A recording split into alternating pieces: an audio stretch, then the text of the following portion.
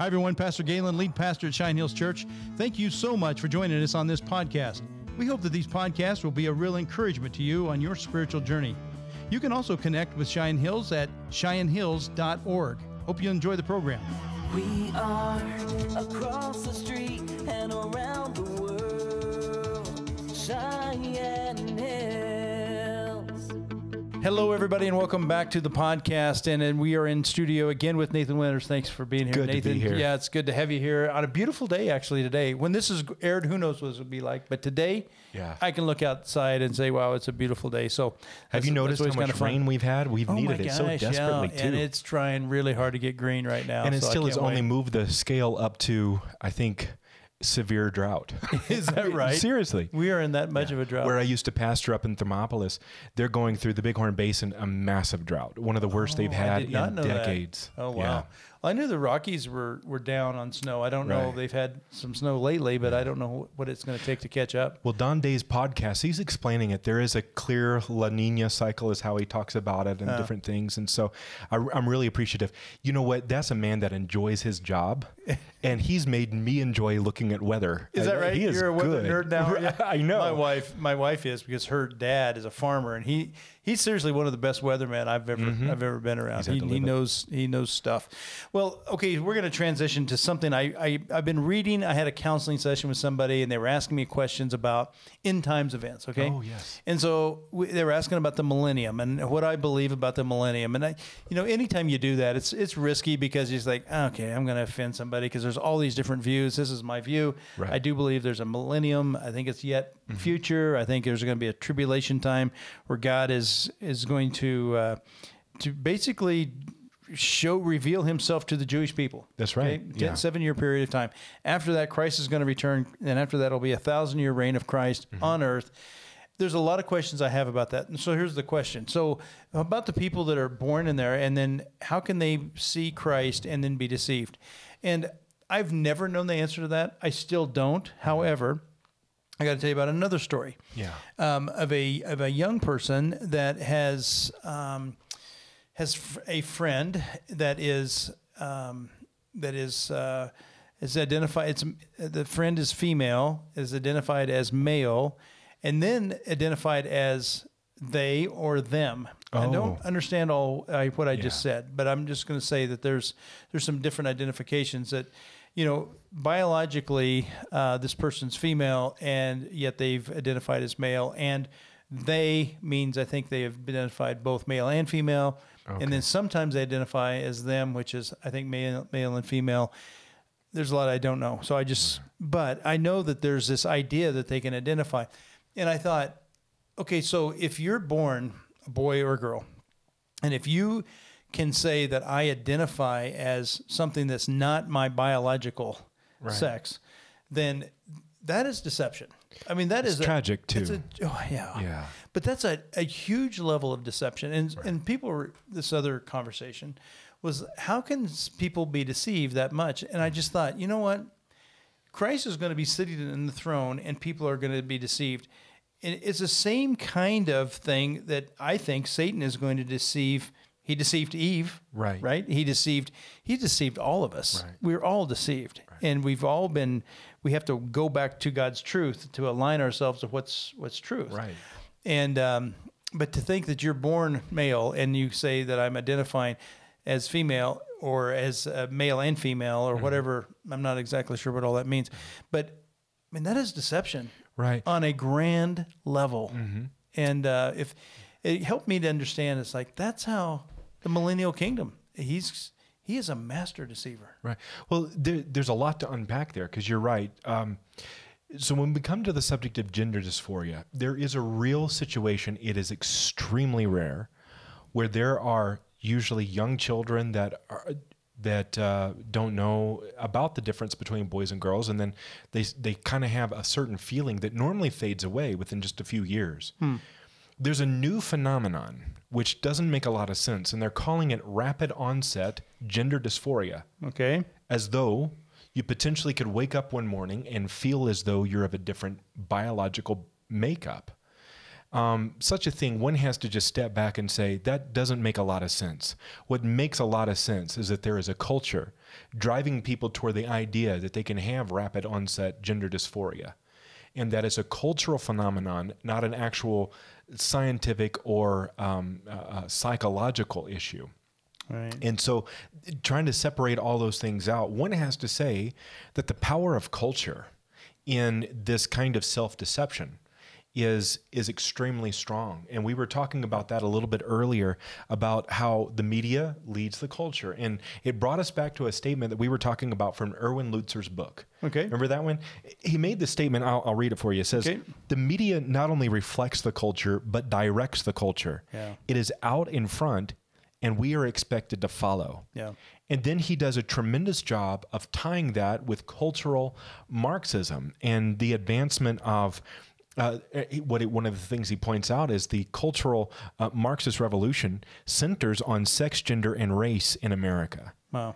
And he says these themes play dominant roles in our lives and are especially impressionable on young people. Yep. And that's where you get that rapid onset gender dysphoria. Yeah.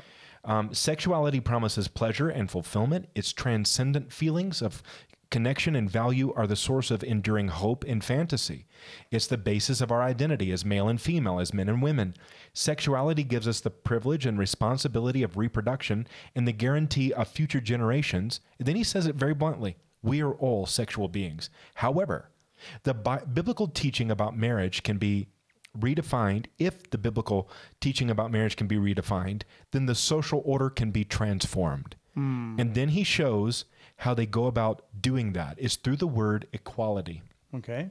Equality is something that, depending on how you define equality, is everyone believes in Equality a of kind pay. equality. Right. Yeah, you know, The basis of our Sure. country is that all men are created equal. Right. I believe in that, as do you and everyone else. The question is, what does that mean? No. And of course, going back to Marxism, they believe in equality of outcome. And we believe in equality of an equal playing field. Okay. And so we don't believe in equality of outcome. We believe that everyone has an equal opportunity to succeed. Exactly. Right. Exactly. Oh, that's a major difference. But now they're moving that word into the realm of human sexuality. Okay. And then he gives a powerful illustration of how the media has driven this conversation. Because, Galen, just 2015, 6 years ago, the question was whether we should have same-sex marriage. And now it's a question as to whether boys should come into girls' locker rooms Yeah. or whether boys should be able to race against girls with Right. obvious biological advantage. Right. And so here's how he points it out. And do you mind if I read No, just this? that's great. This is fascinating. He writes this, and I'll just This read is it Lutzer, verbatim. right? Yeah, this is Erwin Lutzer Yeah. in his book, We Will Not Be Silenced. He Right. says, you may have missed it. I sure did. But if you had watched the 56 Grammy Awards, which, by the way, I don't do No, I anymore, didn't. I missed it. So yeah. He said, but this was on January the 26th of 2014. He said, you would have heard the song Same Love sung as an ode to same-sex relationships. Afterward, Queen Latifah invited 33 diverse couples onto the stage. Gay, straight, all sorts of different kinds. They were asked to exchange rings, and then she pronounced them legally married. And then here's what was happening in the background. He describes it this way. The white outlines of the backdrop burst into a rainbow of colors, gleaming like windows of a cathedral. Here's the next step. Madonna enters the stage singing Open Your Heart, as the couples were seen hugging, crying, and singing along with the crowd as they rose to a standing ovation. Then a choir sang the opening words of 1 Corinthians 13, which of course is the love pastor, chapter. Yeah. interspersing it with Mary Lambert's chorus from She Keeps Me Warm. Of course, this was an attack against the biblical prohibition of same-sex relationships. Yeah. As Robert P. Jones described the event, he says this, it was a direct challenge to the religious opposition to gay rights mounted in front of 28.5 million American viewers on a Sunday night. Wow. And here's what we're talking about. There has been a massive push from all corners of society to switch America. And later on in this phenomenal book, what he points out is that we are now we used to be the home team in American culture. Yeah. And we're the guest team, and everybody loves to boo us. That is so true, man. We are on the visiting side, and that is so true. You know, you read this, and it's sad to me. It's sad. it's sad to me how, I don't know. I guess as a pastor, I feel like a failure when I hear those kind of things. It's like, man, what everything I've been doing the last 30 years doesn't seem like it didn't stick. Analyze that, working. analyze that sadness for me a little bit, because I know what drives you is not despair. No, or me or any Christian. When you look at what makes a person sad, is that when a culture grows massively decadent and begins to move away not only from biblical truth, but from science and biology, there will be a point where it will begin to fall apart, and there will be so much heartache and turmoil. Well, okay, so I'm going to throw out two things, and I'm going to say sadness, because I feel like, man, what a failure of the church to have, we're getting beat up really bad. It's like 70 to nothing, and we're not making. That's how it feels. Right. And but also fear. I mean, I fear God. I fear. That was something that happened in my life in my mid-20s, and I was shaking my fist in God's face. I didn't like the way He was doing things in my life, and I had an encounter. I didn't see anything, didn't hear anything, but there was I had a certain kind of encounter, and I will tell you, I was overwhelmed with fear. And my prayer was, God, please back off. I mean, I knew that I had tapped into something that was like, wow, this is real, and I don't want to go here.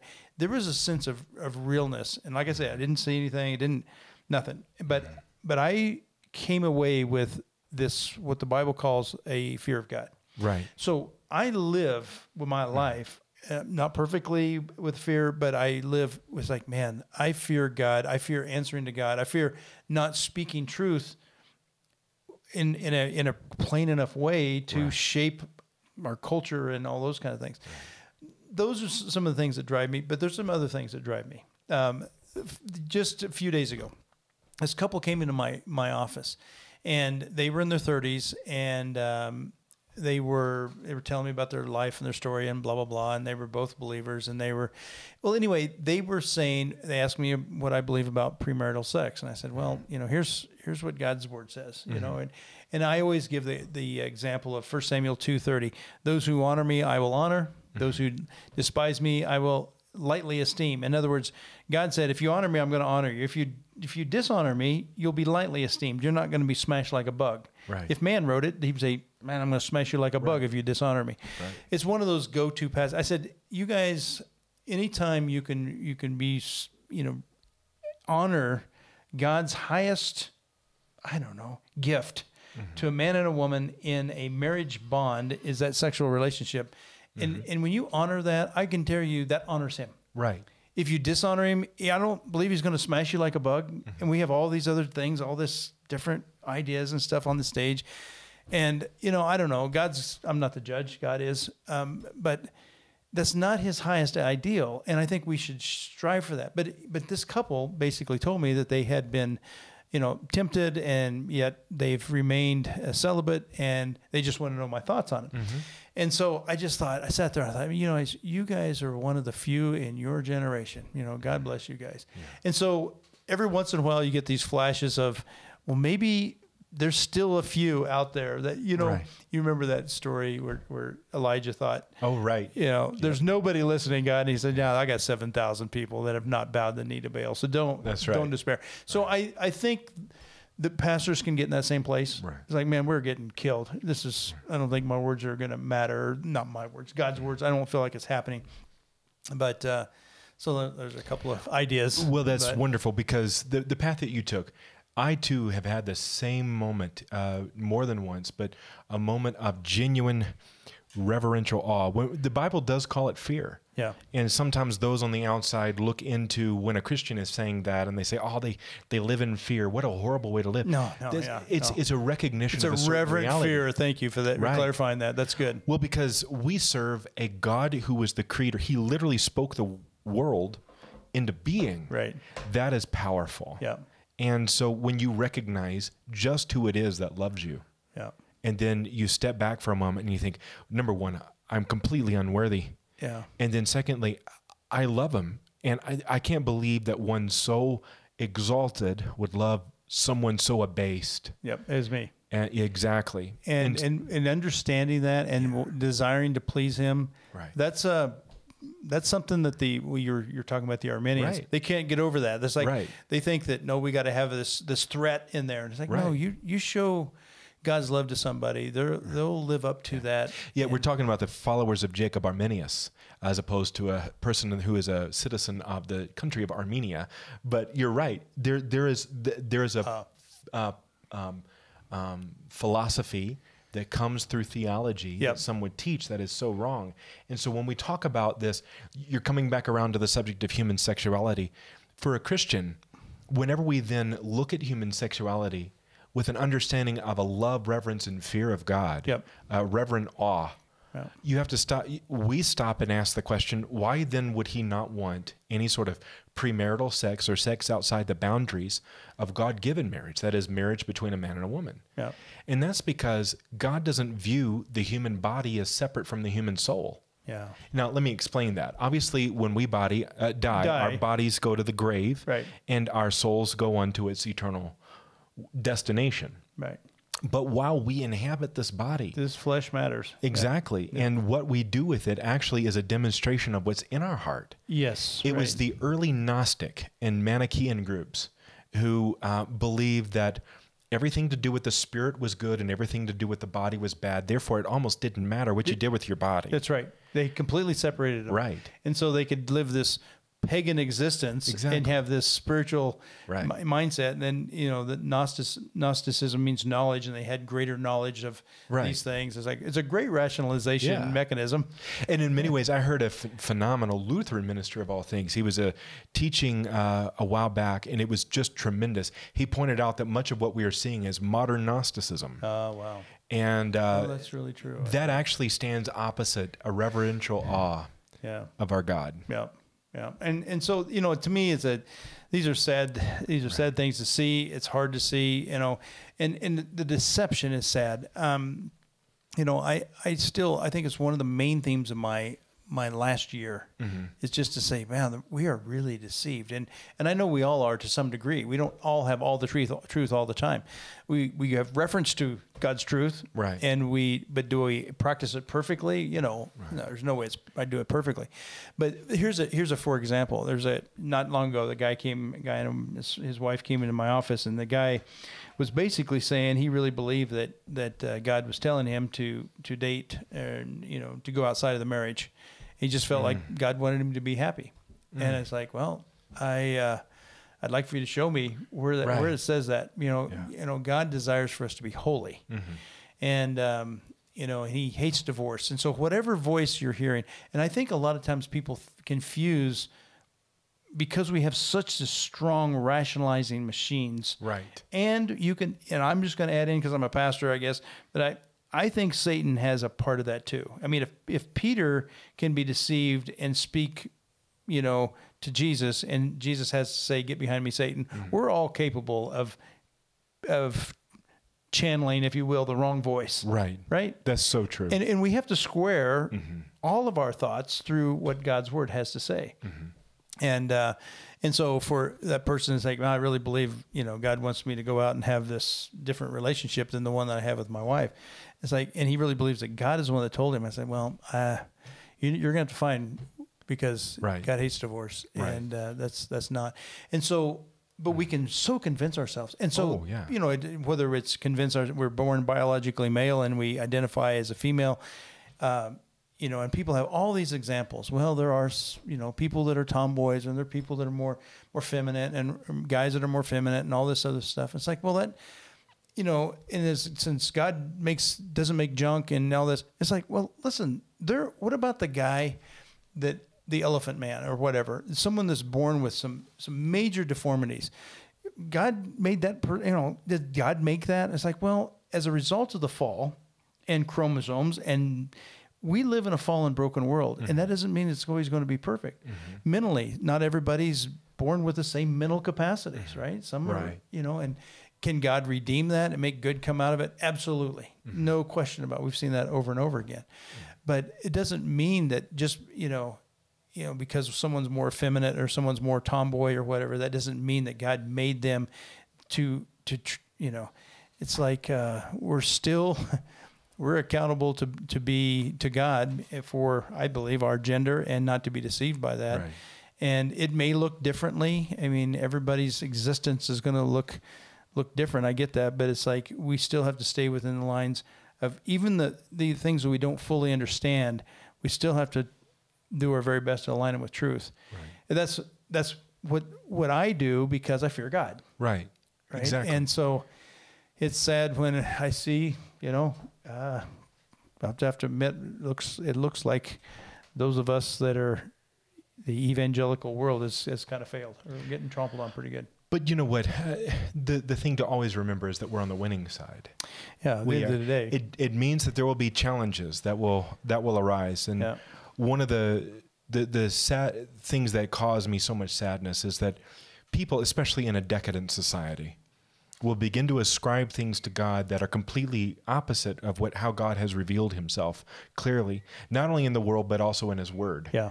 And what I mean by that is when people will say, well, God's highest aim, essentially this is what they're saying. I'm reducing the argument, forgive me for that, but I think it would hold up, that a gentleman came into your office and his statement was that, in essence, God's highest aim was his own personal pleasure and comfort. For sure. That's C.S. Lewis pointed this out in Mere Christianity, and it was in direct opposition to that. He made the statement, God's highest aim is not your pleasure. Yeah.